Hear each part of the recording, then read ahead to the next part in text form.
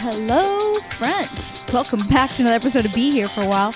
Today's episode of Be Here for a While is brought to you by Native Deodorant and Bombas Socks.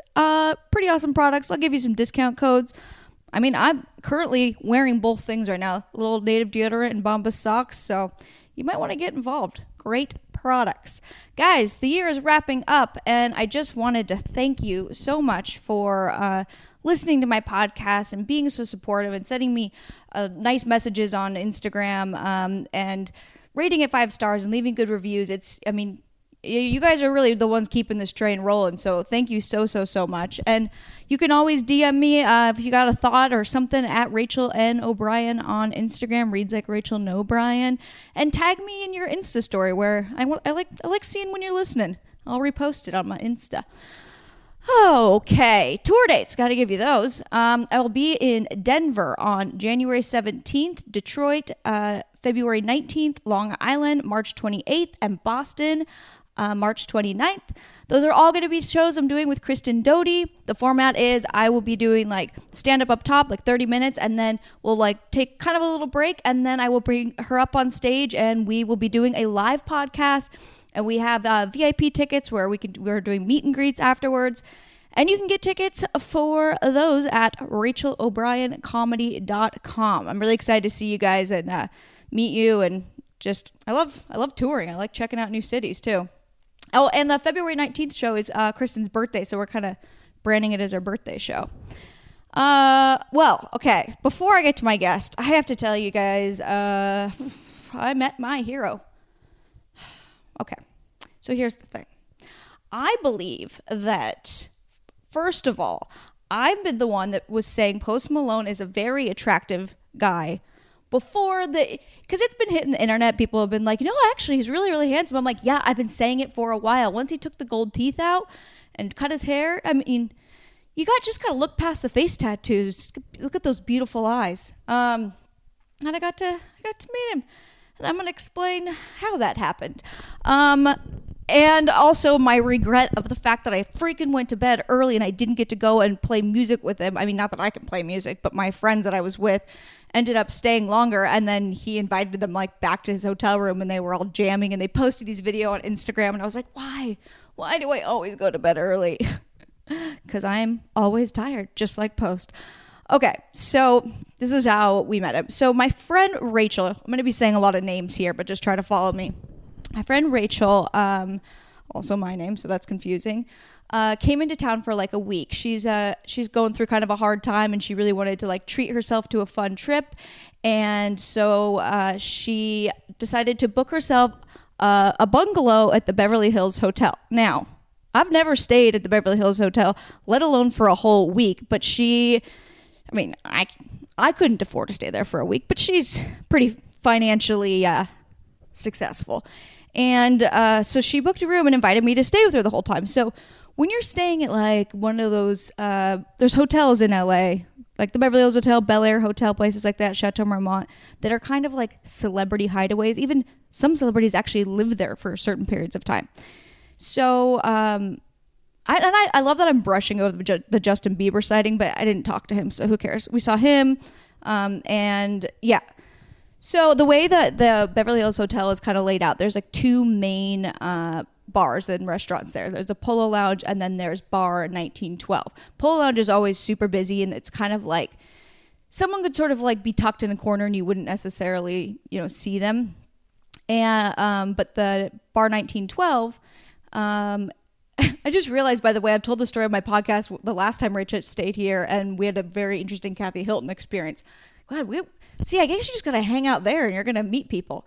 So we were in Bar 1912, and there's like only a few people in there. And it was me and my friend Rachel, and then our friends Chris and Walter. We're all hanging out there, and the only other people in there were some random dudes. And then Post Malone and his date. We didn't really speak to her. She didn't actually speak like at all. I introduced myself, but that was about it. And so my friend Walter is super friendly, and he just kind of started talking to Post. He wasn't like being weird, like in a celebrity way. He just sort of like, they were just standing close enough to each other, and he just starts talking to him. And Post was such a nice guy. And so I'm like, this might be my opportunity to also tell him that we have a little bit of a connection in terms of I may have had a hand in copywriting White Iverson, but I didn't know it was going to be a big hit. So let me explain how that happened. So years ago, when before I became a full-time stand-up comedian and podcaster, I worked for this. I was a personal assistant for this woman, but my job was like pretty much everything. Like I handled a lot of her real estate stuff, and I also would just do random favors and things for her whole family. So I'd like go grocery shopping, or if one of her sons needed something, I would have to do stuff like that. And one of her sons, Rex Kudo, is a music producer. Well, he was like just starting out. He was like a teenager. They were both, Post and him were both basically teenagers or early 20s. I can't quite remember.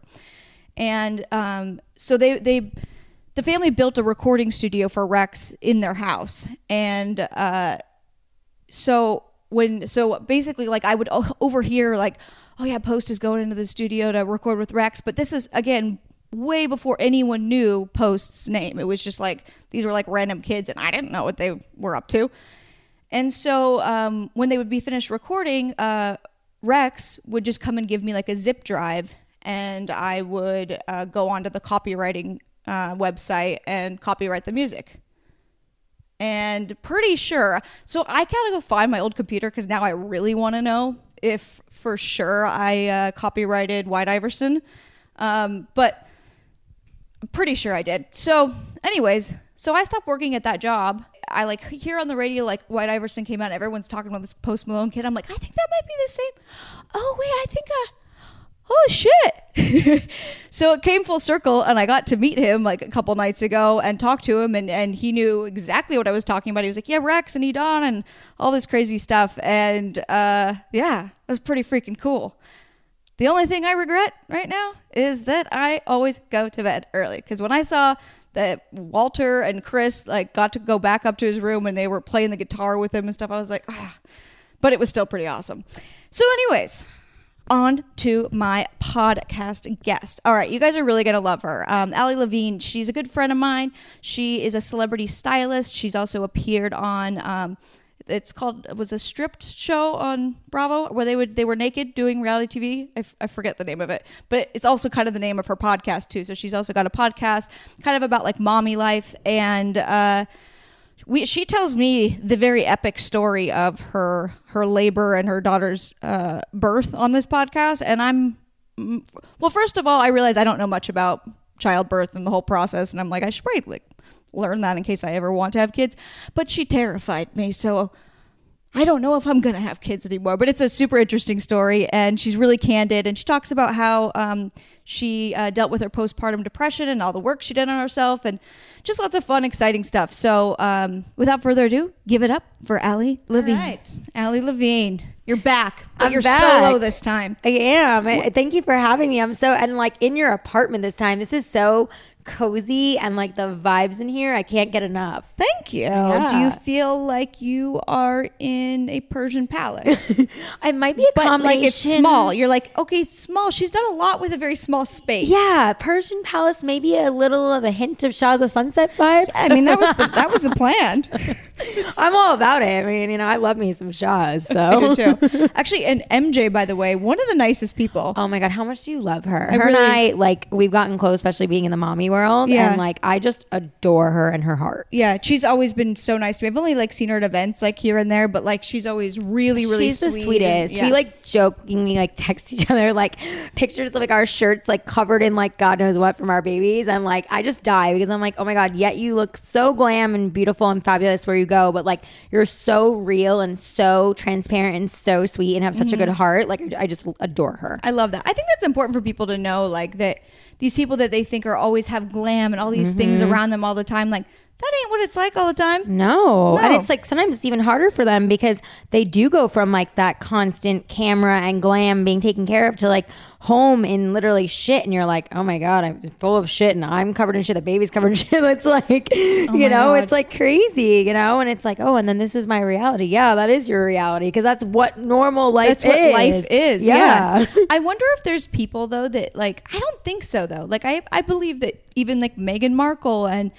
you know, even though she's going through a hard time and I feel horrible for her. I do too, but can I tell you how much I like truly my heart, like I think she's doing a world of good being so transparent and totally being agree. so honest. Like I know people are so upset about it and people feel so different about it, but I'm like, I know the royal family's like sweeping under the rug. We don't want to be seen, but I'm like, no, that's the problem with so much of everything is everyone sweeps everything. Nobody wants to share it. And it's like, thank you, Meghan Markle, for showing you're freaking human. Mm-hmm. She had such pain in her eyes. And like the one clip I saw, I was like, oh, I was crying for her. Yeah. I know. Yeah. And, but I think like, cause I was thinking like, okay, so like, you know, someone that you think like really has it all, like they must never actually experience. No, at any point in their day with the kids, they're probably getting shit on their hand. Oh, absolutely. And more than once, most likely. Yeah, exactly. Or covered in spit up or breast milk or whatever it may be. Like that's just, especially when you have little ones, like that's just realities. Anyone who tells you differently, it's like, well, unless, not to be rude, but unless you have like a nanny 24/7 who literally you're not touching your child at all, like that's just not reality. Well, then that child probably is, that is not good grooming for that child. That's sad. Yeah. That's, yeah. They say like what, the first like how many years of your life are the most formative? The first 3 to 4 years, most formative, because that's when they're really learning and exploring. And I see that with Amelia. Like she's 19 and a half months old and I'm like, oh my God, like people will be like, she's so sweet. She has such a great personality. And it's like, sometimes I have to like smack myself and be like, Allie, like you're a huge part of that. Like you did that. You're raising her. You and your husband are the main part of it. Right. And it's like sometimes I forget that and I'm like, oh my gosh, we're raising this little human. Like and I'm getting to see like her grow and blossom and like what we're doing, like, you know, affect her and change her and like help her grow. And I'm like, oh my God, man, this is wild. Like is that a weird feeling to think like I am literally molding a human's life? Does that ever like cross your mind? Like all the time. And honestly, Rachel, like sometimes it freaks me out because I'll be like, no matter what, you're gonna fuck up your kids, because it's just, everyone's told me that's just the way of life. So it's like I try to not fuck up as much as I can, but I'm like, it's gonna happen. But it's like I try to be one of those mindful parents and like really pay attention, and I'm like, oh my God, I'm literally like raising this little human. Like every little thing I do, you're paying attention to, you're picking up on. Like if I have a meltdown, you see me and you have a meltdown. Like it's just wild. And I've said to Justin, I'm like, she's a little human. She's a little person. Like we created her and like we're responsible for her, and not just her, but we're responsible for like how she turns out in society and like what she does in the world to a point. And it's just like, whoa. You know? How do you manage that? Like, do you ever catch yourself like maybe having a meltdown or something and then being like, oh shit? Or I mean, last week, perfect example. I was in the car and Amelia was screaming for, I don't even know, her water. I think she was screaming Wawa or for food. I don't remember what exactly it was. It was a blur. But I had just pulled into the driveway. I was trying to answer a quick email because I had like an urgent situation going on. And I was like, Amelia, hold on. Like mama's doing this for a second. Like air was on, like music was on, like she was fine. And it was just like, she was flipping. And I was like, oh my gosh, Allie, just concentrate on this, write this down. And I was trying and she was screaming so loud. And I was just like, oh my God. And I just lost it. And I started screaming and I felt horrible because she got more upset and started crying and got so upset and like really like worked up. And I like stopped everything I was doing and I turned the music off and I got out of the car and I was like, Allie, get a grip on yourself. And I like talked to myself, you know, and I was like, she's 19. Which I think can be very helpful. Oh, definitely. Like to talk yourself down from things and just tell yourself like it's okay. I was like, she's 19 and a half months old. She doesn't know what you're tripping out about. She doesn't care that a brand is trying to talk to you. Like she just needs you and she needs whatever she's asking for right now. And I was just like, okay, reality check. Like she's your priority. You know what I mean? And then as soon as I kind of like brought myself down, I like picked her up and I soothed her and then she was fine. And I gave her what she needed and like all was well in the world. And like 5 minutes later, I could go back to what I was doing. And it was like, then I thought to myself, like, how stupid was that I had such a meltdown over that when like 5 minutes later, she was fine and everything was great and I could go back to what I was doing. Yeah. But in that moment, it felt like, oh my God. But to her, it probably felt like, oh my God. Like, you know what I mean? It's like to us as adults, we have those meltdowns. But then it's like, imagine what they feel when they can't even express it or say what they're feeling. And they're just like trying to get the words out to be like, please, please help me. And you're just like, ah, you know, and they're like, the hell? Aren't you supposed to be my safe space? You know? The hell are you doing? You're acting like a real baby, Mom. Exactly. Like, I thought I was supposed to be the baby. What the hell are you doing? She's sitting there going, oh my God, I thought you were supposed to be my safe space. Yeah. What the hell is going on here? You know, calm it down, Mom. Mom, have a drink. I don't have to tell you. Take it down a notch, Mom. You know, it's like, okay, I didn't realize you could scream louder than me. Okay, I can, Amelia. Don't you're test like, fine, me. Okay.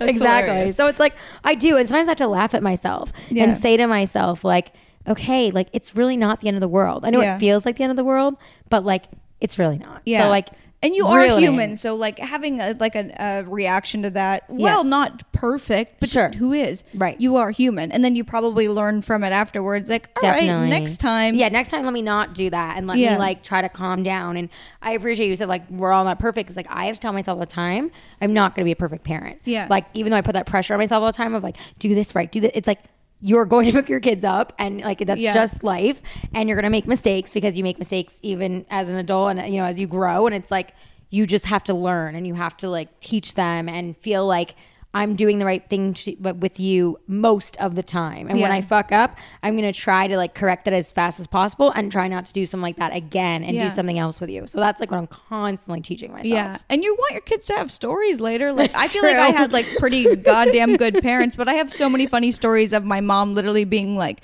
we would drive down a certain street. She'd be like, lock the windows, lock the doors. And I'm like, you are freaking out for no reason, lady. But like, it's just like funny stuff in my head of like, totally calm down, woman. Right? Yeah, reel it in, Mom. Yeah, reel it in. Right? Yeah, no. I mean, I'm sure already she's just like, okay, I've seen Mom have some interesting meltdowns. Yeah. Like noted in 19 months old. You know, it's in her head. It's in her head now. It's like later on, all of a sudden she'll be like, I'll be like screaming, and she'll be like, oh wait. Deja vu. Yeah. What was that? You know, it's so funny.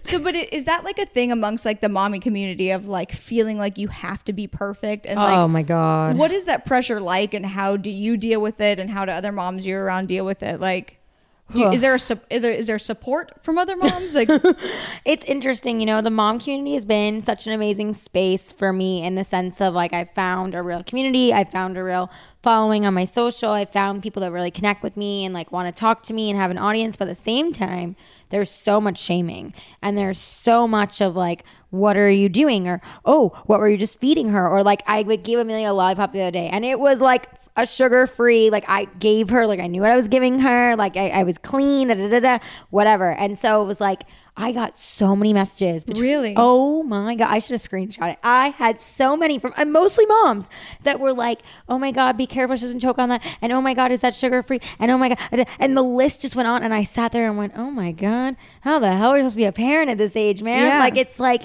you just like want to snap sometimes. It's like, you're trying to do your best. And then of course I choose to share my life on social and I'm a public figure and I kind of have to, blah, blah, blah.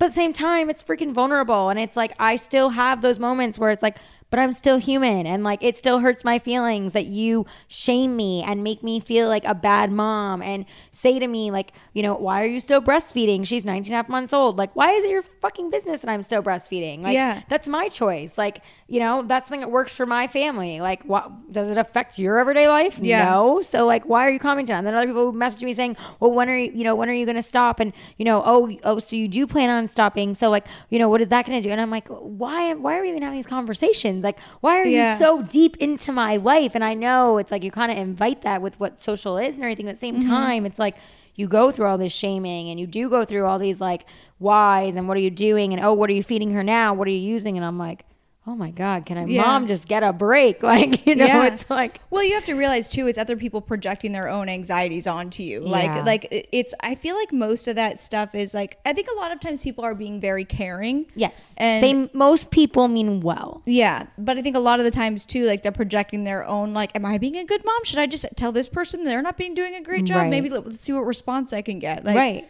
It's true. And they project onto you like what they're feeling, and it's like no, like you're not helping me, and then I'm not helping you. And it's like I even have to check myself and say to myself sometimes if I see something that the mom's doing, if I want to say something or share advice, I ask myself first, if they said that to me, how would I feel? That's a great way to approach it, I think. Like, what would that make me feel like? Because that can stop someone in their tracks during the day. Like that.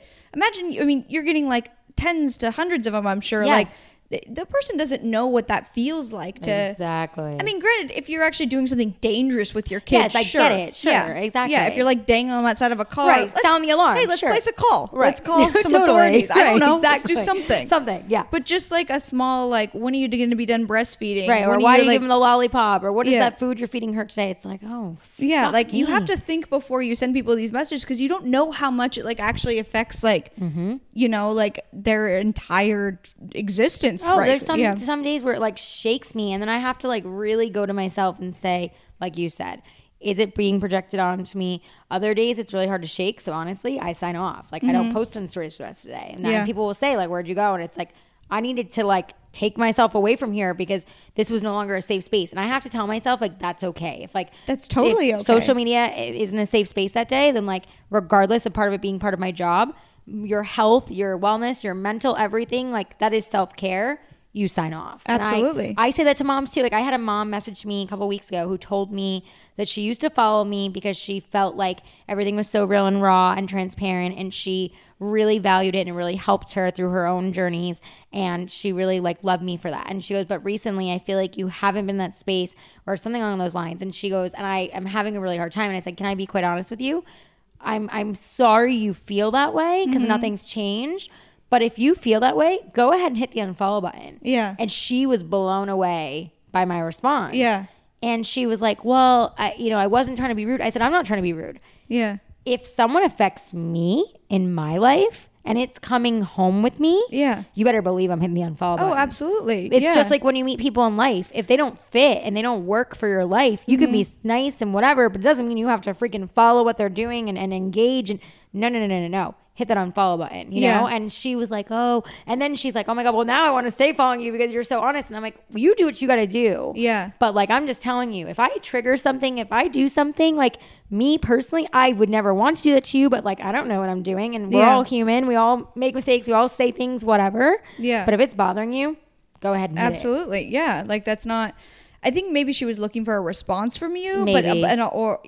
And I guess she got it. But it's, social media is such a weird thing of like, but sometimes it's hard, like when you are fascinated by something too, though, where it's like, yeah, you can unfollow, but then you're like, oh, you still check it out. Go check right. it? Should I go do a little research and stalk it out a little bit? Yeah. Yeah. Like, we're all guilty of that. Yeah, totally. And you'll go down a rabbit hole. And then it's like, I've learned with me too, like, especially with moms and like the mom shaming and even shaming myself. Like, if I say like, I haven't loved how my body's, come back in the last few months, and I'll go on and look at moms that, had a baby 6 weeks ago, and oh, look, their body like bounced, right back. And I'm like, okay, first of all, you look amazing. Oh, thank you. Second of all, some people just have some goddamn genetics. I know, that like, man. I know. Or they like literally train for labor, and they like literally, like I've had some moms tell me like, dude, what do you mean? Like, tell me what train for labor means. Oh my God, no. Like, and shall I do it? You actually probably could. First of all, I gotta get married. Never mind. I'm way too far steps ahead, but tell me. No. You actually probably could, to be honest. So like, okay. This is funny because I only honestly recently learned about this, but like Kate Casey, who's like one of my favorite moms. Oh, I love her. Oh, she's amazing. Like podcaster, reality. Like that girl I love her. She's on it. I mean, she does so freaking much and has so many kids and is like, she's a badass. Yes. Like she's amazing and she's hilarious and humble, and I just adore her. And I do too. Yeah. And she was on my podcast and we kind of talked about this, and she was like, she kind of like gave me that advice of like, when you get your body in that state of like knowing that you like need to like, it really is like, that's why it's called labor. Like you have to put your body through like hell and back and like the whole thing. So it's like, Kate Casey told me like she literally like would like run more miles and she would like do more breathing and like so you probably could because like you love to work out, whereas like see I don't, so it's like not my happy place. Well, you also bounced back very quickly. You're so tinier sweet. than I am now, and spoiler alert, there's another kid coming. Anyways, we'll get to that. Spoiler alert, number 2 is on the way. Casual. I have marked it in case you want to delete it. Trust me. But I just love how it came out. But I have tried a million other deodorants, and Native is the only one that works for me. Not to mention, it smells absolutely incredible. They have all these like exotic scents. Like currently I'm using peony and jasmine tea, and it just works, and it's healthy for you. It's good to know what's in your deodorant. Less is more with Native. Their formula contains simple ingredients you understand, so you know everything that's in it, and it's worth it. It's worth it to get something aluminum free that's safe and effective, and they have something for everyone. Native comes in a wide variety of enticing scents for men and women, and they even release new limited edition seasonal scents throughout the year, which is super fun. I've also tried some classic ones like the coconut and vanilla. I just get so many compliments on how good it smells.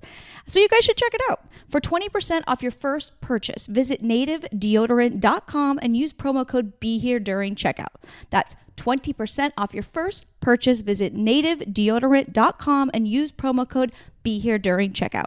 But it's like, it's like, I hate that word bounce back because it's like not everyone bounces back 6 weeks later, 9 weeks later, 8 months later. Like everyone's bodies are different. And you don't realize some women, like no shame, but like especially here in Hollywood, they get a freaking tummy tuck the minute they push that baby out and like you have a C-section. Like good for you. That's not really in the cards for me. So it's like everybody is different. But like I have to tell myself that when I shame myself all the time, stop looking at everyone and stop comparing and stop doing that, because the same thing that like and what is that doing, serving you? What is that serving right. you to? Yeah, exactly. Go ahead. No, it's fine. It's like that rabbit hole, right? How you were saying that you kind of go back and like watch. It's the same thing. It's like, well, you already hit unfollow, so why would you continue to compare and look and this and that? Like, what are you doing for yourself? Nothing. You're just putting shame in your mind. You're making yourself feel horrible, and you're putting yourself in a way worse position than you were in earlier in the day. Oh, totally. Yeah. And even just the self-talk of like how you talk to yourself. Yes. Like, oh my God. I feel like that in general, and I don't know, I feel like you're pretty good at this too. Like I feel like you've gotten to a point in your life where like I can reframe stuff to be like, well, fuck it, I'll never have a good stomach, like big deal. Totally. Like I can reframe it to be like, I don't need to obsess about it. Like, right. Hey, let go of the obsession. Yeah, I like to work out because it feels good. Right. And like you enjoy it. it. Yeah, it's good mentally for me. I really like it.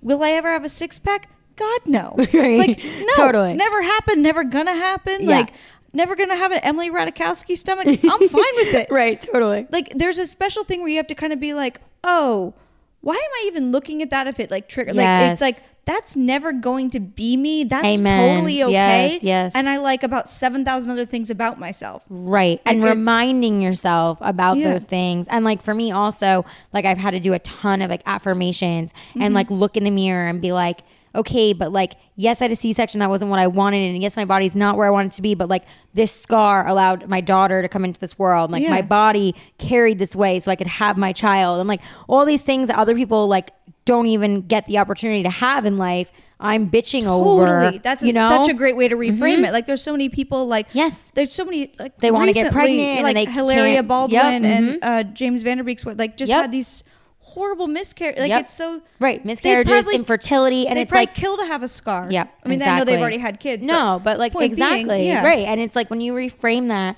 and you tell yourself like, but these are the things at the same time like I should be grateful for and stop shaming myself for it. That's when you change the conversation. And so I think I've had to do that heavily with social media, and especially when moms come at me, because it's like sometimes I'm so taken off guard because sometimes they write me the sweetest things, or like I just listened to your podcast and I just felt like, oh my God, she uplifts me so much and thank you for getting me. And then other days I'm like, oh my God, why were you being so uplifting? And the next day you're bashing me like over the head, and I'm just like, and I'm taking it because it's so like emotional for me, especially in the mom community, being like, I feel like I kind of feel like sometimes motherhood is sisterhood. Then other times it's like, whoa, well, it's a catty sisterhood, man. Like, you know what I mean? That's girls in general, unfortunately.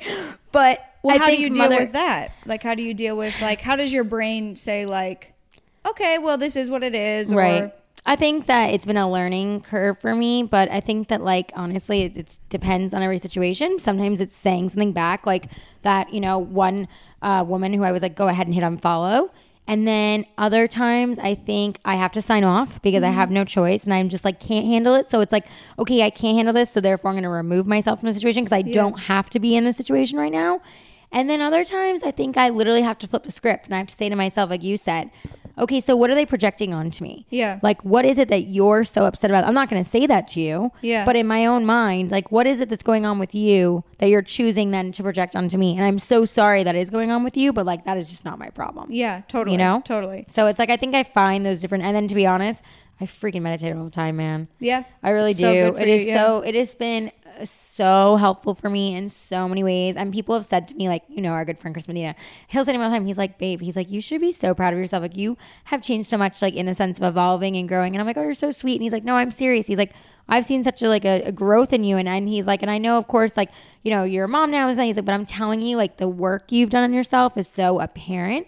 And I really attribute so much of that to meditation. So what is your meditation practice? What do you do? So I have a really hard time, to be honest, doing non-guided. I've tried so hard and I just can't. I think my brain is too busy and I can't shut off, and I've got too many things going on that it's like, that's not happening, Allie. So I use, my favorite app right now is Journey Live / Journey Meditation. It's like both in the app, on the App Store. And I also found it through a mom community. My Hey Mama is a mom tribe that I'm in. And they basically like help, you know, connect all different moms and in business and in life and friendship. And I've met so many amazing moms. And this one mom was like, I needed a space and I wanted to find other ways to help others. And it started out just bringing in moms, but now like everybody uses the app. And it's amazing because they have all these different guided meditations. I put it on my calendar. It's so like like Journey Live? Yeah, Journey Live. And it's like a little blue J. Okay. And it's so cool because like literally it pops up like on my calendar. Like I have it set to like the ones I love. So like just now I got a notification. Like if I was available, I could have meditated for the last 15 minutes, like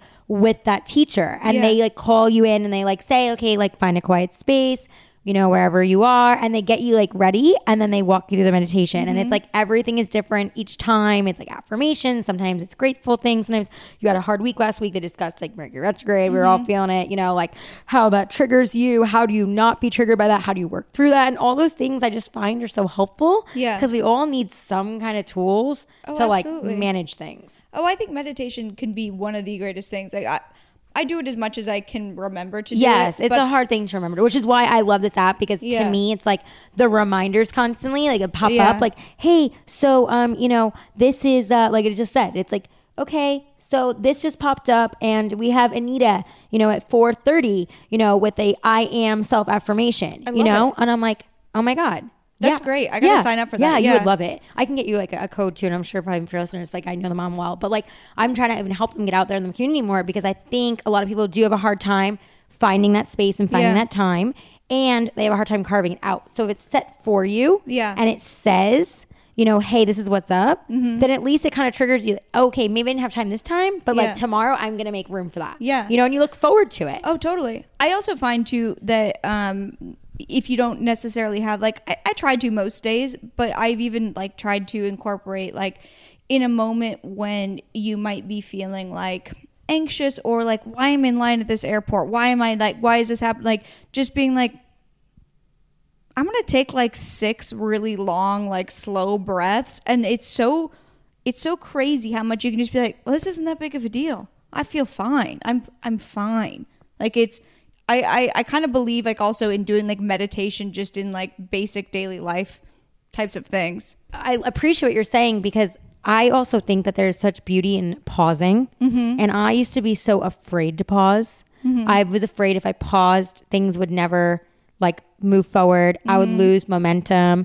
I wouldn't get that job. I wouldn't get that brand. This wouldn't happen. But actually when you pause, you gain so much perspective. And sometimes more things come to you. Yes. I felt like that was kind of the theme of my last episode with Kat Sadler. Yeah, I don't know when this is coming out, but whatever. Right. Maybe the last episode. I loved Kat's episode. Yeah, it spoke to me so much. As a mom, she just decided to quit for a year. And I felt like that resonated with me so much, where I'm like, I'm the same way you were just saying, like, if I pause, if I don't keep doing things, then no one's going to want to hire me. Like, what's going to, whatever. And she just knew it was the best thing for her. And I was like, and I was blown away when I was listening on your podcast. I fucking love her. I was like, oh my God, like, good for you. Like, you knew, like, deep down, intuitively, like, that's, like, that was what you could do, you know? And it's like, holy crap. Know not everyone has the option to do that. Like, of course. Like, that's not like everyday life. Like, especially for us, like being freelancers, we chose, is what we created, our entrepreneurship, this, that.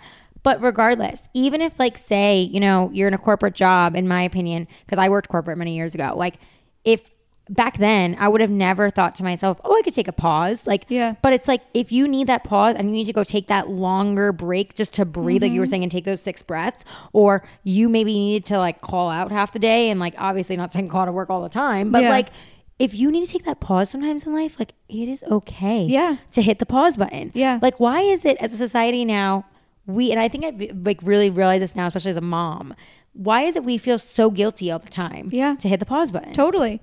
I used to like, well, it's before I even knew like that I had like 0 thyroid gland and just I'm totally fucked on the Hashimoto's hypothyroidism thing. Right. I used to like, I remember in college, every time I would go to study, I would just fall asleep and I would think like, God, am I just lazy? Like, because I didn't know that I was just like, I'm so depleted. Like I didn't know. Like I had an internship in LA when I was 19 and like during my lunch breaks, I would just go sit in my car and take a nap because like I like was like couldn't function, but I would feel so bad about myself for it. Like, well, why aren't you doing something cool and fun for lunch? Or couldn't you be working through it? But it's like, I just constantly like needed to sleep all the time in like random places, but because I didn't, because the thyroid is no joke. Yeah, and I didn't know at that point like my condition just thinking, was so tired. serious. I was just like, is there something wrong with me? Right. Like, I don't know. Yeah, like, I'm just off. I'm tired. I'm overworked. Like you were doing a lot of different jobs, so it's like it'll wear on you. But even into, I mean, until fairly recently, I would still feel like bad or embarrassed about like, hey, I'm tired. Like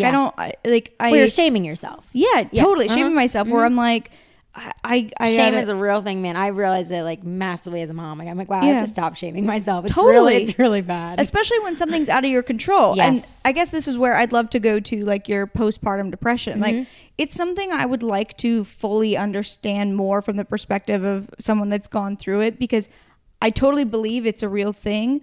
I guess I just don't totally understand. Is it a result of just the hormones? Is it because you feel like your life has changed? Can you explain like what you... Oh, yeah.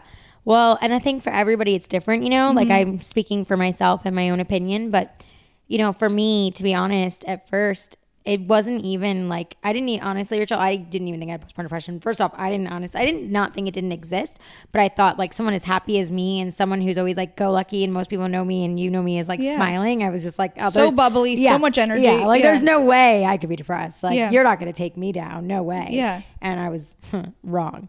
And I think postpartum depression, you know, can find anyone. And that's like a major piece of this is it's like, I thought to myself, well, because I am so bubbly and spontaneous, like no way, you know, and it was like, oh no, you have this. And for me at first, it was like baby blues at first. Like it was just like, I was having a hard time because hormones do shake up and you're breastfeeding and you're... Everybody loves the feeling of winning, especially the feeling of winning the holidays.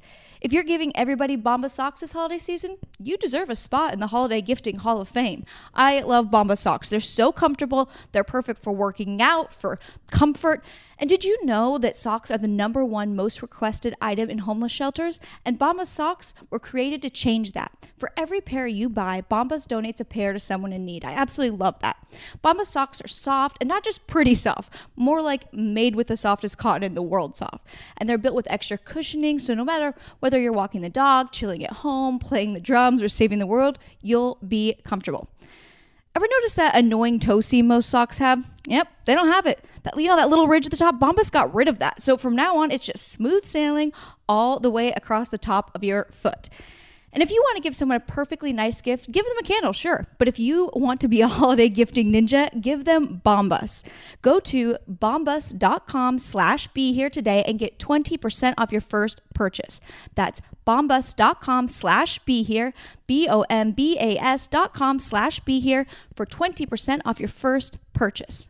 So, you know, I think a lot of times, so at first, like nobody really talks about the fact that like you give birth, you know, first off, straight up, like no matter how you had your baby and it came into this world, your body goes through a freaking car accident, basically, like straight up, like so true.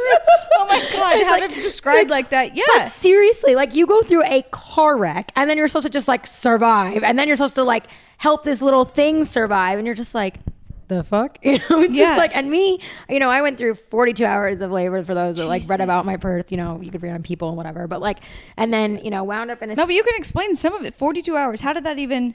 Okay, well, so like you don't part need of to brush over it. Okay. What if we don't read the People article? That's fine. No, I always feel like... this sounds intense. It was, but I always feel bad because some people are like, oh God, I've heard this story. So I'm like, all right, let me not retell it. Okay, but you asked. So Yeah. First off, I learned very quickly that in, motherhood and in birth, you can't control things. And to me, I was, of course, wanting to control. So I was like, let me make a birth plan. And this is how my perfect birth plan is going to go. And so for those listening that might be pregnant, don't make a birth plan, or do, but don't like be married to it, because that's where your heart just breaks. And that was for me. I think that's a good lesson for anything in life. Make a true. plan, but Make don't a be plan. married to it. Like my father used to say to me all the time, and still reminds me, in my late 30s, man makes plan, woman makes plan, God laughs, Yeah. straight up. Totally. So, thanks, Dad. So it's like, he always reminds me of that. Yeah, he is. It's like, he'll always remind me of that, and I'll be like, and he's like, but it's true, and it's like, when you look at things like that, you're like, oh, okay. So anyway, I made a plan. I was like, I'm not going to have an epidural. I'm not going to a hospital. I want to be at a birth center because I wanted a natural birth. I wanted a tub birth because I felt very connected to my daughter in the water from like the get-go. Why? I don't know. I just literally, from like 19 weeks on, Rachel, I just was in the tub like every day. Justin was like, yo, our water bill is so expensive. Oh my God, that's like, hilarious. I was just always in the tub, you know? It was like, and then when we moved to Simi, because we used to be in the valley, we have a huge tub, and he was like, oh my God, they would call us and they'd be like, is there a leak? And he'd be like, no, my wife is pregnant. And it was like, it was just like, I was always in the tub. They would actually call and be like, I think something HOA was like, is there a geyser broken? What's going on? HOA was like, there's a lot of water coming out of that home. And he was just like, yeah, no, my wife is pregnant. And they're like, you know what? It's fine. Actually, right? You know what? Pregnant women are scary. Right? Exactly. He was like, oh, okay. I'm like, it's not my fault. I just want to be in the water. Like, I'm just comfortable in the water. So because of that, to me, it carried into like, maybe spiritually, because my grandmother, Amelia, I ended up naming her after, like, my grandmother passed away 7, years ago. And like, that was my best friend, my mom's mom growing up. So maybe there was like an attachment of like spiritual with the water. I don't really exactly know, but for whatever reason, I felt very attached. So it was like, I wanted a water birth. So I was like, okay, I looked into a birth center, water birth, the whole thing. Okay, I'm going to do this with affirmations. I'm going to do this with hypnobirthing, no medicine, no drugs, the whole long list down the line. So I go to, so how, first off, people don't understand that, like, because my parents tripped, love them, but they love me like your parents love you, and they're very protective, and they tripped because they were like, you're not going to a hospital, you're not having a doctor, oh my God, it was like, what is wrong with me, what happened to this New York girl, you're in LA, it was like, oh my God, end of the world. And I was like, no, it's nothing to do with LA. This is my choice and how I feel, and I've done my research, and like there's like plenty of people who have home births and water births, and it's all good, and they were like trippy. And I think some of like how we were saying things that people say does definitely get to you, and I think part of a lot of my trauma could have been in my parents' best way ever, saying things out of protection and being so involved. Yeah. And so I told him, next birth, you're not allowed to be around. Drew my boundaries quick. Whatever's healthy for you. You can take Amelia and go do your thing, and I will call you when the baby arrives. That's hilarious. Straight up. So it was pretty much traumatizing for them and me. So anyways, we can laugh about it now. But maybe. Time will tell. Right. So anyways, so basically, when you are in natural labor, there's no medicine to make your body go boom, boom, boom, boom, baby come. There's no magic, hey, we're going to get the baby down.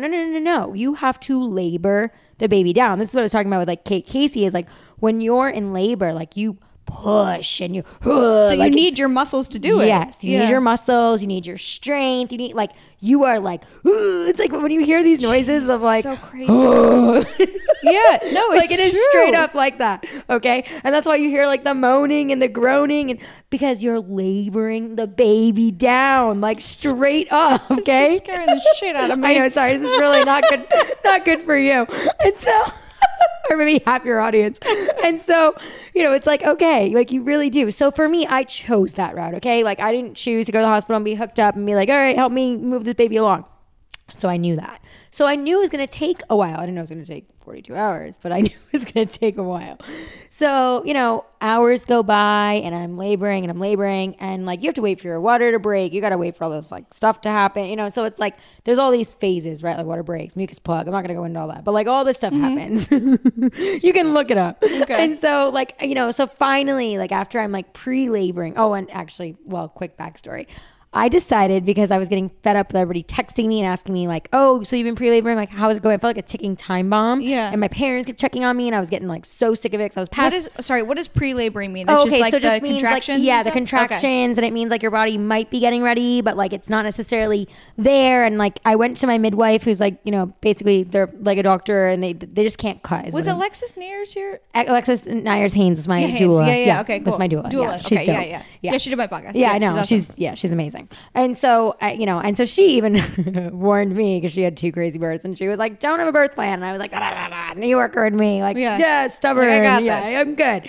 Like, it was like, so it was like she cracked up because it was funny. Like she became my doula because literally out of my checklist of like, what do you need? It was like she was on our other podcast, which we talked about with Amanda Lauren, and she was on like telling like her story and coming back in the world, and this is what she was doing. And then afterwards, I'd shared with her that I was like pregnant with Amelia, and I was like, by the way, you're a doula, right? Like, are you still doing this sort of thing? I've been looking around, and she was like, yeah, and I'm like, cool, you're. It was like, we got this. Right. Checklist. I was like, okay, got this. Check. Did that. So it's like crazy.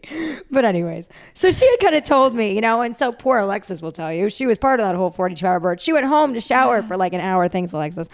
Because she was like exhausted and like tapped in her assistant to like help me because she couldn't like help me labor anymore because they like get physical and they like sit with you and push on you with the hubby and like it's like it's a scene. And so did you film any of this? No. Could this be another reality show? I know, everybody asked. So they're like, I know, it was funny actually. Bravo was like, how come we didn't get that? And so it was like, so Alexis like, I'm gonna go home for 2 hours and tap out because you're only like, I think I was only like 3-4 centimeters at my house, and you have to get to 9 centimeters. Yeah. So it's like before you even get to 5 or 6, it's not even go time yet. You're just like pretty much in pain and laboring the baby down. So it's her job to keep me comfortable. So she's like moving me, twisting me, doing what she needs to do, showing Justin like, put your hands here, put pressure there. She was making us walk. You've been to my neighborhood. She was making us walk the neighborhood over and over again. I'm like, I hate you. I need to sit down. She's like, keep going. Another circle, another circle. It was like, oh my God. Oh yeah. I'll send you some of those pictures from Alexis that she took of me like in my pajamas, like pissed off, walking the blocks, my big furry coat, like, oh yeah. And so like this was a whole, scene. And so anyways, finally, like my water like breaks, like I'm now in actual like labor.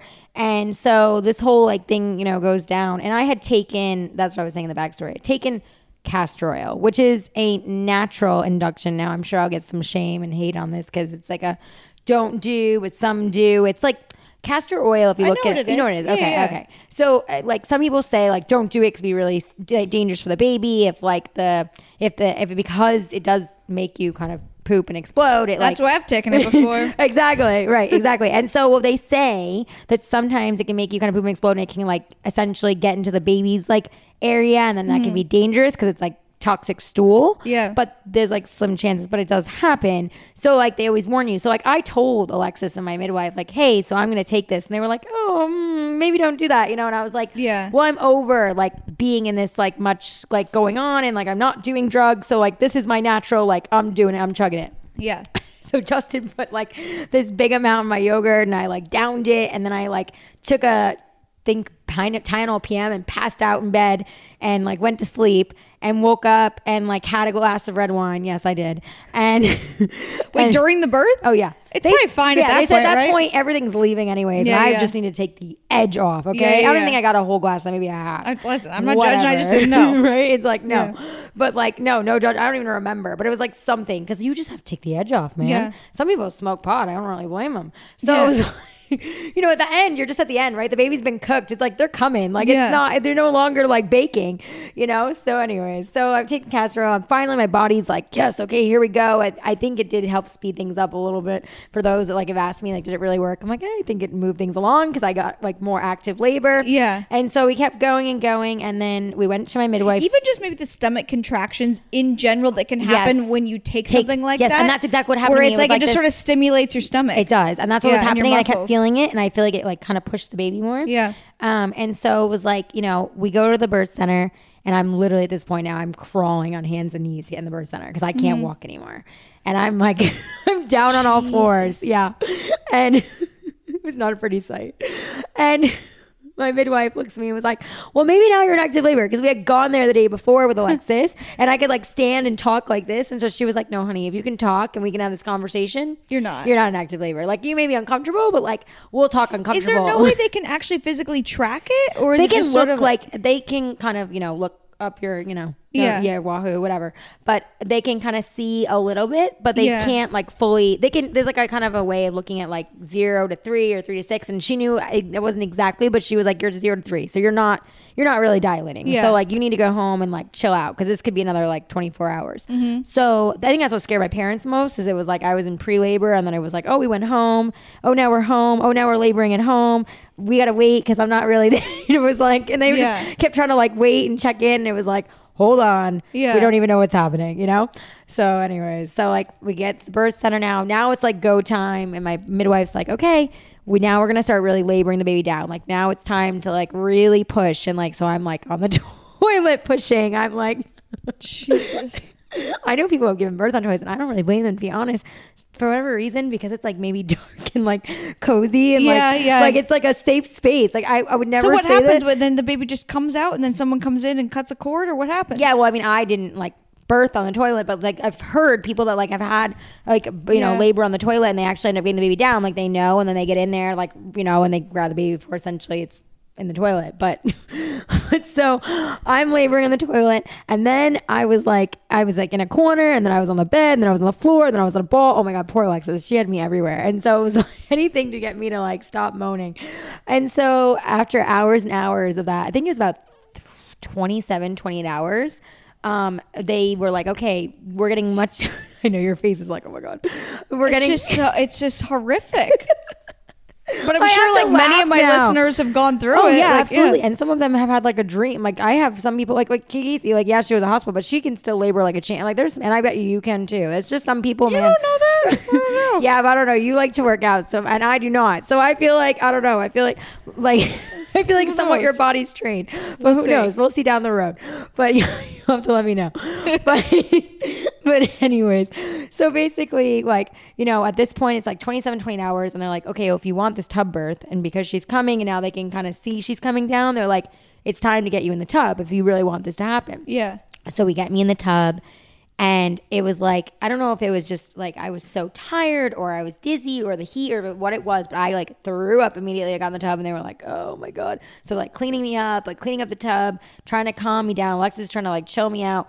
And Justin's like trying to talk me through. We've got my meditation music on. We got my hypnobirth thing. I'm going, peace. After a while, you're just like, fuck this. Exactly. Alexis keeps going to me. The exorcist comes out of you. Exactly. Alexis keeps going to me, and she's like, peace. And I'm like, peace. I was like losing my damn mind, and she's like, the best was she had a picture of me. I think she actually posted on her Instagram stories or her feed of like me, like literally like laying in the bed. I've got the mask. I always had to have an eye mask over me. I've got a bagel in hand. Another reason I went to the hospital, because I don't want you to eat, and I wanted to be able to eat. And I'm like eating like a plain bagel. I got like my eye mask on, and I'm like sitting back, just like butt naked and just chilling, like handling this labor, trying to eat this bagel, like just doing me. That's real life. Right, it's real life. And so, we're in the tub, and I get sick, and so Alexis is like, all right, calm down, like, let's just like take a beat and try to push. So I'm trying to push, and at this point now we're almost at 30 hours, and my midwife Robin walks in, and she pulls Justin out.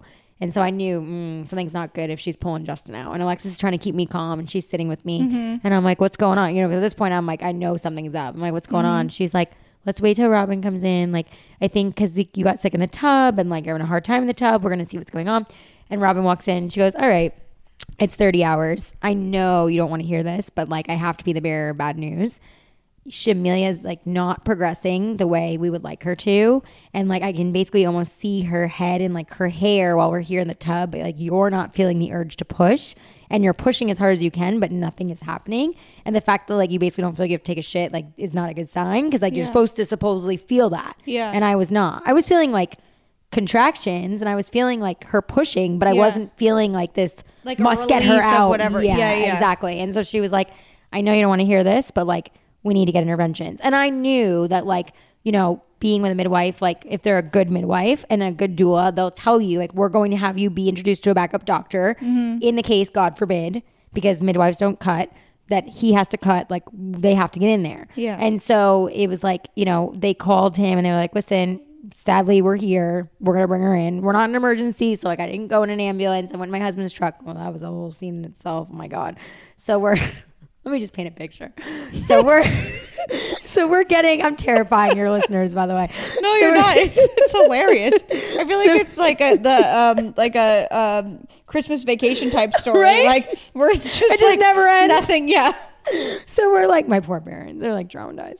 So we're like getting me out of the tub. Justin's trying to like wrap me in my fuzzy robe and like keep me comfortable. Where meanwhile I'm like bitching at everybody and pissed off. I've been, 30 hours of labor and I'm like, let's go. You're uncomfy. Yeah, I'm uncomfortable. At best. Yeah, exactly. And I'm pissed off and like I don't want to go to the hospital because I also like that's a whole other thing. I have my own anxiety with the hospital. Like I just did not want to go there.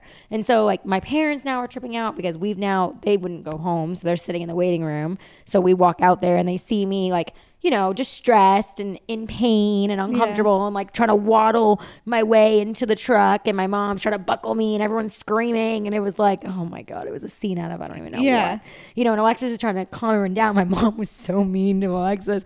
Like it was just, and thank God Alexis is like trained to handle that, and so she was just like, okay, that's your shit, not mine. Like it's fine, But it was just like my mom being major mama bear, it's like I always joke now, like I understand what mama bear is. It's like a pretty word for like I will literally beat the shit out of you and like rip your insides out if you hurt my baby kind of thing, And so it's like I get that now. And so my mom was like totally in mama bear mode.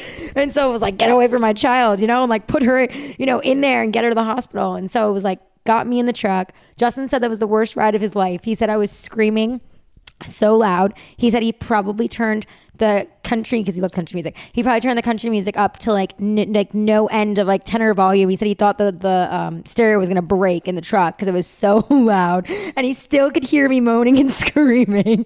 And he was like, Allie, he's like, that was the worst ride of my life. And I was like, oh, I'm sorry, I'm so sorry for you, And so we get there, we get to the hospital, I'm stubborn me, I like walk to like the door because I didn't want a wheelchair, God forbid. And so yeah, exactly. And so it's like I finally get in there, they get me in, they hook me up to the monitors, and they're like, all right, well, good news. Like, baby's good, you're good, no fevers, no problems, like everything's safe. So like, what do you want to do? Oh, because my psycho ass is like, oh, well, everything's good. So let's just keep pushing. And they were like, okay, if that's what you want to do, like the baby's safe, you're safe, you're allowed to continue to labor. You're allowed to continue to like try to push. Were you presented with a C-section at that point? No, I was presented with like, it's basically you can no longer try to obviously do your tub birth, and you can no longer like do things as natural as you'd like to. We're probably going to have to give you an epidural, or probably have to give you drugs to like move things along. But if you would like to like still try to get her out vaginally and use the drugs and this and that, then like by all means have at it. Yeah. So I was like, okay, cool. I'm at least I get like a piece of that. I'm good with that.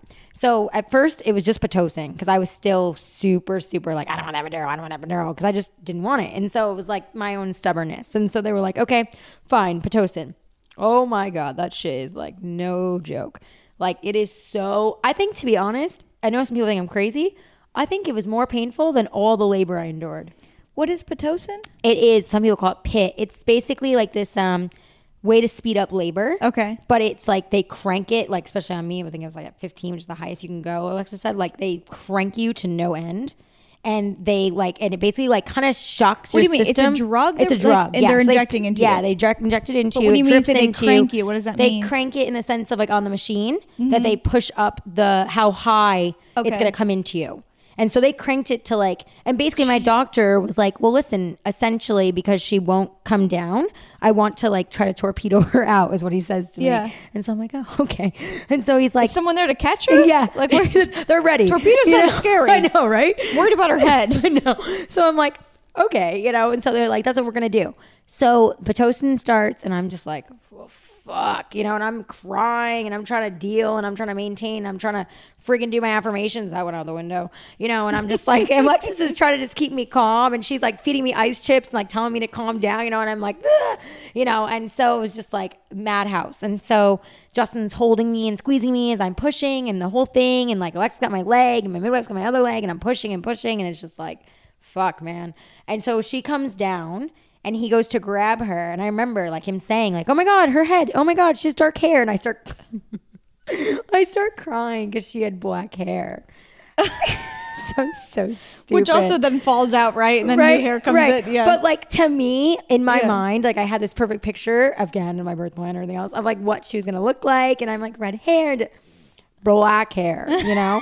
And you've seen her. I mean, I basically birthed my husband as Amanda Lauren likes to tell me. And so I was like, oh my god. So I'm like, black hair, and he's like, keep pushing, you know. And so he goes to grab her, and little thing loves to she just shoots right back up like nothing. Just shot right back up me in the canal. Mm-hmm.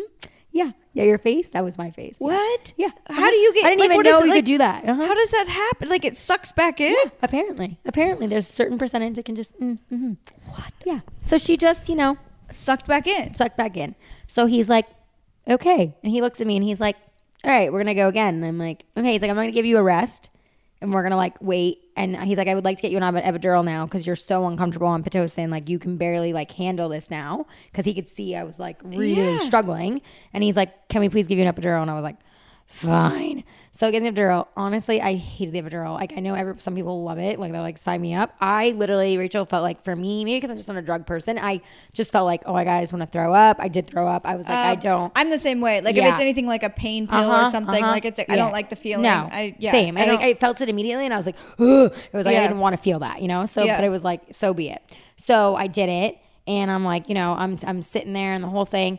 And they're like, okay, we're going to give it a little bit and then we're going to go again. And I'm like, okay. So a few more hours went by and we were like giving me time to relax and checking her, make sure she was good and I was good.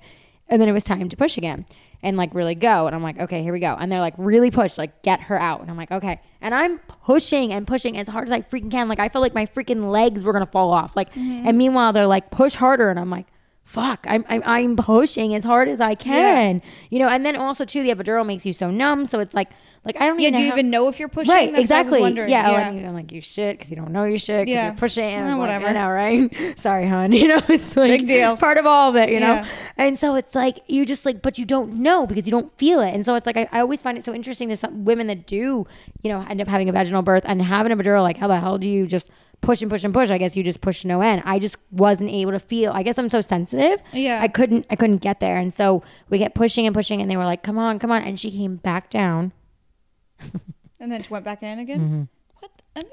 I know, right? I wonder what this is going to mean for her later in Oh, life. I know. bet I already she's know. Gonna have the funniest stories. Oh, yeah. And she's an Aries. So, like, let's be real. She Yeah. pretty much chose her birth. Like, Chris Medina was like, you should have known what you were working with. Okay. Yeah. It was like, hilarious. oh, okay. Great. Thanks, Chris. So it's like, so anyways, after that happened, he looked at me, my doctor, and he's like, so we're at a crossroads. And I was like, uh-huh. And he's like, what do you want to do? And I was like, I really didn't want a C-section, And he was like, okay, well, you're at 42 hours now.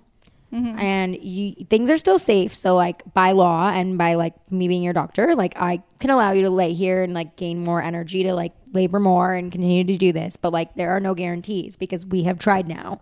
And she has basically gotten to destination station. Like I dilated almost to 9 centimeters, which is basically like go. Yeah. And so he was like, and it's not happening. But if you want to really continue, like I will, he literally said to me, I will leave. I will go to the gym and come back. Because technically, like by law, at least in California, like if they're not present, unless it's like an emergency situation, then the baby can't be born because like the doctor has to be present in the room. Okay. Like, and they have to be a part of it. So he was basically doing me like a service and doing me like a, I guess like a right by me of like, I will disappear for a minute so you can like regroup and then you let me know what you want to do. So I was like, okay, fine, go to the gym. So he leaves and I'm sitting with Justin. I ask, Alexis, my midwife, everybody to leave the room. And it was my birth team. And I was like, can you guys, give us a minute?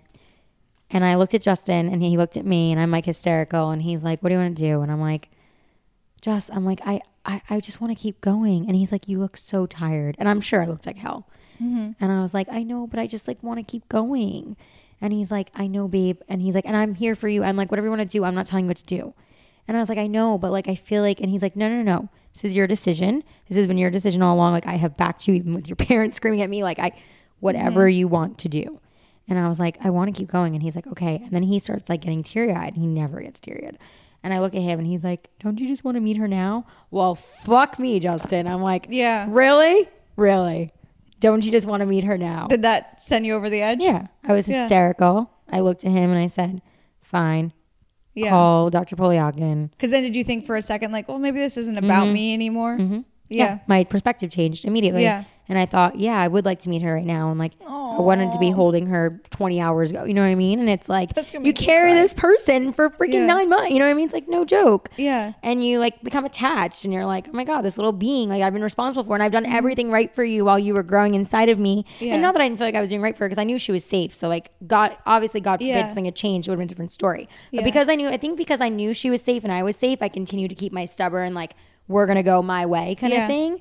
And I think it was actually a blessing in disguise that Justin ended up saying, like, don't you just want to meet her? Because I think it brought, like you said, that clarity and that perspective shift. Yeah.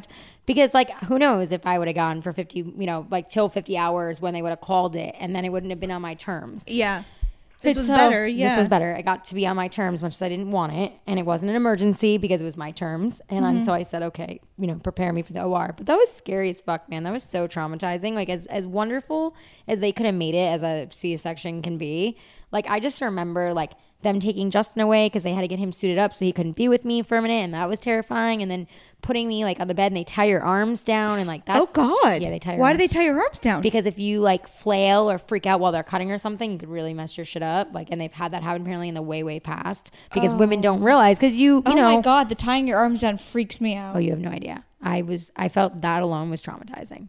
Like, that alone was straight up traumatizing. Well, so this is when I originally asked you the question, and now I'm thankful that I heard the full story. I mean, unless there's anything else you want to share about it. No, I mean, it's like they tie your arms down, like they put on a local anesthetic to make sure you're comfortable, you know what I mean? Like, to, like, while they're doing it. And then some people don't. I did. You feel like a tug because they're down there. And then, thank God, Dr. Polyagin was so fast.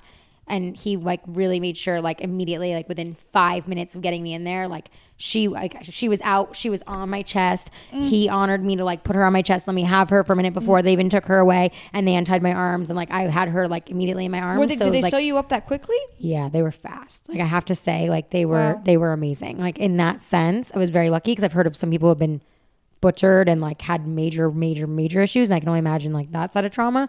But in that respect, I was very lucky that, like, he did an amazing job. My scar is, like, super small in that respect. It's, like, really healed. He really took care of me. And, like, he made sure, like, and I think too, because my midwife and my doula, were there, like, they really, and they knew him, like, they had a relationship. They really made sure, like, even though things didn't go the way I wanted them to, that, like, it still somewhat ended up being somewhat of my control. And it was, like, me making decisions and being my own advocate, because that's what Alexis is all about as a doula, is, like, advocate for yourself, not us telling you advocate for yourself. And so she kept saying to him, like, to me, like, what do you want? Like, okay, now we're in this situation, so, like, what are the non-negotiables? And I was like, the non-negotiables are, I want to be holding her as soon as, like, my arms can be undone. I want to be embraced with her the minute, like, they're done checking her. Like, I don't want her leaving. She is not to leave the room. Like, and they stuck to that. And so I really respected them for that, because a lot of doctors won't. So now that I know the full story, the trauma, that does help me to understand what postpartum might be like. So I do believe the birth, and from what I've read and what I've understood, a lot of traumatic births can lead into postpartum depression. I think obviously everyone, again, is different. I think for me, it was definitely the fact that I had a birth plan. I wanted that to happen. It didn't happen. I think it was also the fact that my birth was traumatizing. And then I think it was also the fact that, like, once I got home and I was, like, back at home by myself, like, of course, my husband, whatever, my family, whatever, but, like, felt so alone and isolated. It was like, wait, so this is my new normal? Like, so you felt isolated because why? Because I felt like I was a new mom and I was, like, completely on my own. And even though, like, I had family supporting me, and even though they were there still, I just felt like alone. I just felt which actually like, can be the worst kind of alone, is when other people are around and you still feel alone, and you feel like suffocated and you just feel like dark. And I just felt like, well, I'm just alone. Like, I'm just alone in this, and no one else knows how I'm feeling. And how could I feel this dark? And, and it was just like, I just felt like, honestly, I remember one day, Rachel, when I was driving to go to a meeting, and my thing is my mother-in-law was watching Amelia, and it was like only like 2.5 months in, and I wasn't really aware that I was in full postpartum depression. And this is when it was kind of starting to click. And I was driving on the 405, and I thought to myself, if I drove straight off into that divider, like, what would happen? That's dark. Yeah. And I just thought to myself, wow, fuck. And it was me by myself, I didn't have my daughter. And I just thought to myself, wow, I can't believe I just thought about that. And then it just kept getting darker and darker. Like I would just have all these thoughts. So I think for everyone, you know, it's different. I think there's different breaking points and different checks of like, this might no longer be baby blues. This may no longer just be anxiety. This may be, you know, and again, Alexis started really seeing it. She was like really trying to check on me, and I was purposely pushing her away because she like was seeing something, and my midwife and all these things. And then it was like, what were they seeing in you? They Just were the pushing away. The pushing away. They were seeing that I was like darker than normal. They were seeing that I was trying to like conceal everything and trying to show everything was fine, even though it wasn't. I didn't want them to come check on me. Like they're supposed to do certain routine checkups. Like that's why you get a birth team versus having a doctor. I like was like, no, it's fine. And I know I paid for it, but like, I don't want you guys to come. Like everything was like, and they were just like, you know, I don't know about that. You know what I mean? And so it was like all of those things. And then I had trouble breastfeeding. Like I just think for me, the list went on. It was like anything I felt like I was going to do as a mom, as a new mom, I felt like I couldn't check that box, so I failed. I couldn't have a natural birth. Uncheck that box. You know, I ended up in a C-section. You know, check that box. I didn't want that box. I couldn't breastfeed in the beginning, and I really struggled. Like, Amelia wouldn't latch. You know, uncheck that box. So it was like, for me, I just felt like everything I was going through was like, oh, so I'm just failing as a new mom. Like, straight up, nothing is like what I thought it was going to be. This is like almost a new hell for me. And that sounds horrible saying out loud, but it was like how I felt. No, but it's not like you're saying like having a daughter's a new hell. Right. It was you felt really like you made these plans and you felt really bad about yourself for the things that you thought you needed to do that were not. That I felt like were like checking my boxes.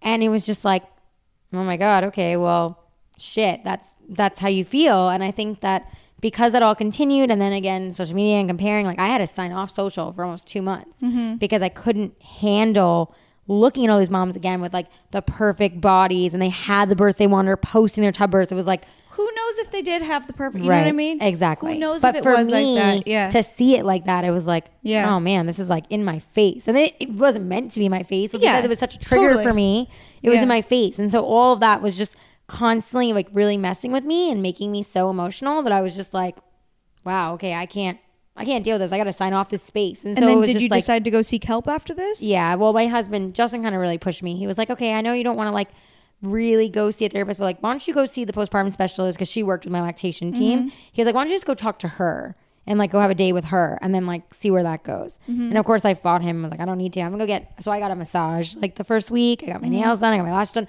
Like I did everything I could do to like quick fix. Cause I was like, no, I couldn't be da, da, da, da.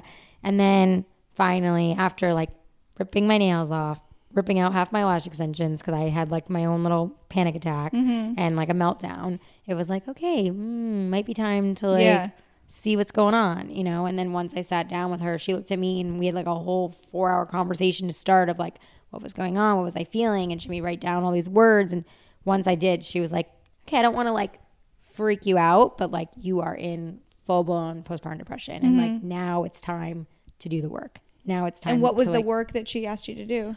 It was a lot of different work, but the first was like all these different exercises of like writing out about like how I felt about myself when I would wake up in the morning versus how I would feel maybe that night. The feelings I would feel, the postpartum depression feelings I would feel that would come up, like wanting to drive off the 405 and all these things that I didn't want to admit. You're putting very them down. brave to admit that this even on a podcast. Like, I feel like really well. I feel we're like friends, and I feel comfortable with you. Oh yeah, totally. You know? Like we're friends, but I also feel like this must be very helpful to like my listeners and people. That, I would like, hope so, and that's kind of what's given me like the now like the empowerment, and people keep telling me to share because I feel like it does help someone. I've gotten so many people that messaged me and said I felt that way too, and I never knew that's what it was. And it's like, again, nobody tells you like this is what it might feel like, and it's also in so many different shapes and forms. Like, so it's like for me, I never expected to go through this, and so it's like, okay, how do I now help myself but also help others? And so she had me, write all these different things down, and then she had me start drawing, and like I don't really draw. I haven't drawn since I started like designing years ago, and so it was like draw these stupid pictures, but just things that come to your mind, whether they're good or bad, and then start to do affirmations and small little meditations and all these things, and of course therapy classes, and it was just a mix of different stuff. And then that's when I really fell in love with meditation. It was like I was kind of done with the drawings and done with the activities, and I was like, okay, I get it, but like I'm kind of over it. And it was like, okay, now you're gonna start like really meditating, and now you're gonna start like really trying to like do the work. And I think I realized also, besides my own trauma of my birth, like maybe part of my postpartum depression was also the fact that I never dealt with my grandma's death. Yeah. You know, like my grandmother, like I said, was, you know, who Amelia was named after. And even though I knew she was gone and I knew I was naming her after that, it was her namesake, and like I was going to carry her on spiritually and all these things.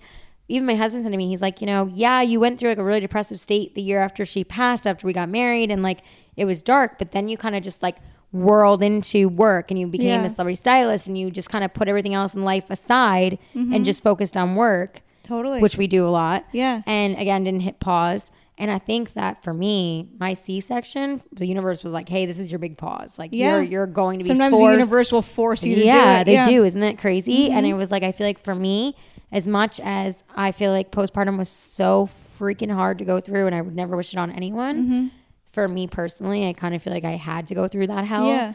Because I feel like I became so much stronger from it. And I like look at myself now and I go, wow, like I don't even recognize that person. Yeah. And you're probably going to be able to handle the next one that I'm barely allowed to announce, but whatever. We're casually announcing. Yeah. But like, it's true. And I thank you for that. And I hope so. And I'm not going to lie. I do have a real fear and anxiety of like, what if it happens again? But I pray that from my own tools and everything that I've done in my own life and shared and the work I've done on myself will help me. It's the best you can do. Right. I mean, you're doing everything you can, you know? And I think that's interesting you say too, that like it could possibly have been compounded on like you didn't deal with your grandma. Like most people don't deal with their childhood trauma or even their adult trauma or their whatever, and they bury it. You bury that's half the reason why like people like have addiction problems. I mean, there is a gene to that, but it is also like burying different certain things. And and not letting it come to light, you know. And then it was like for me, I hit the darkness and it was like, how the hell am I going to get back to the light? You know, and like I had no choice. Like you said, the universe to hunker down and do the work. Me and do the work. It was like either that or die, basically, like mentally and everything. Because there was no way I was going to get back to, you know. And it was just like, and that's when I realized, like,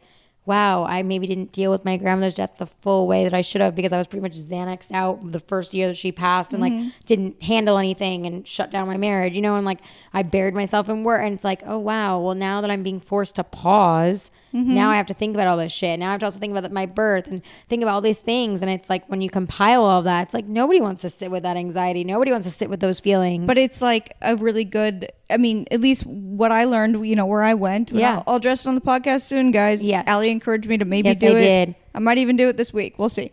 But like what I learned, you know, where I went was like radical acceptance can be one of the greatest things that ever happens to you, where it's just like, that's beautiful. This is what happened. This is what I'm dealing with. Let's not bury it. Okay. So then where do we go from here? And it's like gives you so much more strength to be like, and perspective to change the conversation and to be like, okay. And also you give someone else like the empowerment to be like, oh, I can share this too. And like you give them permission to feel like it's not totally not, it's normal. Like it's not normal. Like don't let someone else tell you that it's not normal. Yes, I know a lot of people like to bury things under the rug and things. It's not the 60s anymore though. Like it's not where it's like people just pretend to like or 50s, make a pretty maybe. picture. No, it's like, well, even like my own mom, like I love her to death, but like she has a very hard time with me sharing on my story. She has a very hard time with me being so real and raw. Like there are sometimes where I post photos on Instagram and she's like, oh my God, did you really just post that? And I'm like, it's not for you. Like I love you. And if you don't like it, you can truly unfollow me. But like, that is for me and my audience and what I share and my heart. And you know what I mean? So I had struggled with that with my family in the past, and now we've worked on it, and it's we're still working in progress on my end. Well, I mean, I can go somewhere. They haven't forced. But no, but it is like, but you have to understand, like we have to be as sympathetic with our parents, though, as like they maybe are with us as kids, maybe not sympathetic, but like they're from a different generation. Yes, they are. And they were totally raised different conversation. They were raised by like my grandparents were. My grandma grew up in Italy in World War II, like where it's like things are so your heightened sense of like everything's so much scarier is like and life is so different and problems are different and society doesn't share the way it does now. It's completely so much different, so they just don't understand. No, they don't, and they don't know how to like handle it, so therefore it's like the control, because all of us, no matter who you are, like you like to control because that's how you feel better and how you feel in control. And Absolutely. I think that's why also my postpartum depression, it was like I wasn't in control with my birth, so it was like I can't control this, and then that poured into like I now can't control how I feel about this, you know. And it's a very scary feeling. It's a spiral. But I mean, you are doing incredible now. Like Thank now you. I understand. Like I never knew the full story. Like I knew a little bit from the podcast, but the one I did of yours. Yeah. But it makes sense now when Chris says like it does seem like you've done a ton of work on yourself. Like, and it doesn't seem like it's just, and there's nothing wrong with medication. That can be some of the greatest things for people. Absolutely. But it doesn't just seem like medicated or anything. It's like you did, and that wasn't you did my the work. route. You know what I mean? Like for work. me, I think for me, if I had done medication, it would have been a quick fix, which is like typical Allie. And I think that for me, like you said, the universe and however else it was going to play out for me, it was like, no, you're like really going to do the freaking work. Like you're going to feel it. You're going to, it's going to move you. It's going to shake you. Like it's going to break you. And it's either going to break you. And like you said, you're going to survive and, propel, which like even when you share your own story, like same feeling that we shared together. But it's like, sometimes that's so freaking scary to be that vulnerable. But also really powerful too. Oh, it is. Yes. That's how I feel now. And I now feel you like, have oh the my tools God. too. Yes. I have the tools. And I feel like when I spiral out of control, I can like figure it out and I can go to my tools and I don't have to feel like, oh my God, now this is like happening. Like, what do I do? It's like, no, just check in. Here we go. This is what we can do now, and I have my resources and I have my team still that, is still supportive of me. And it's like, and it's just like, I just feel, honestly, I feel truly grateful, as dark as that time was, that it led me to where I am now. And I actually look at the person I am now and I go, wow, like you did grow and like you learned a lot. And like now you're taking that with you and like hopefully you even share that, down the road with your own, children to be like, help them, Yeah, I hope that you do. Yeah. Well, thank you for doing this. Yeah, you're welcome. Thanks for having me. This was a great episode. I feel like I know. It was like we talked about some other things offline. You were like, we're talking about this, and it was just like, nope, works. That's what I want to hear. Yeah, no, but you also inspired me to like talk about real stories more. Good. I'm glad. I just think I told you, like, social media, and I think again, Mommy Space has really done this to me. But it's like, we need more real, raw transparency. We all get, perfect. We all get perfection from things on social or, reality TV. And like, that's great. It's entertaining. It's toxic, whatever. But at the end of the day, in our own lives, like, we really need to feel like we have somewhere to like check into. And we have someone we can look at and go, oh, they really inspire me. Oh, that actually makes me feel really good. Yeah. And when you share that real and raw self, people start to check into that. Totally. Well, to everyone, they can find you and your podcast and everything. Oh, yeah. So you can find me. My website is AllieLevine.com, just my name. And then Allie Levine Design is Instagram, Facebook, Twitter, Pinterest, wherever you search my social. And then my podcast is Stripped Down. It's STRIPTD, Stripped Down with Allie Levine. And it is all real, raw motherhood journey, but also just real, raw stories. Rachel was on there as well. It was such a good episode. It was so much fun. Everyone loves that episode. And so basically anywhere you can find a podcast. I just got added to iHeartRadio, which I'm very excited congratulations. about. Thank you. Like you heard, number 2 may be coming. And I'll let her announce it herself. We're just going to keep weaving it in. And there may be a line coming out in 2020, but I can't say much yet. Oh, shit. I'm excited about that. Thank you. Congratulations. Well, I love you. Thank you for doing this. I love you. Thank you for having me. Bye.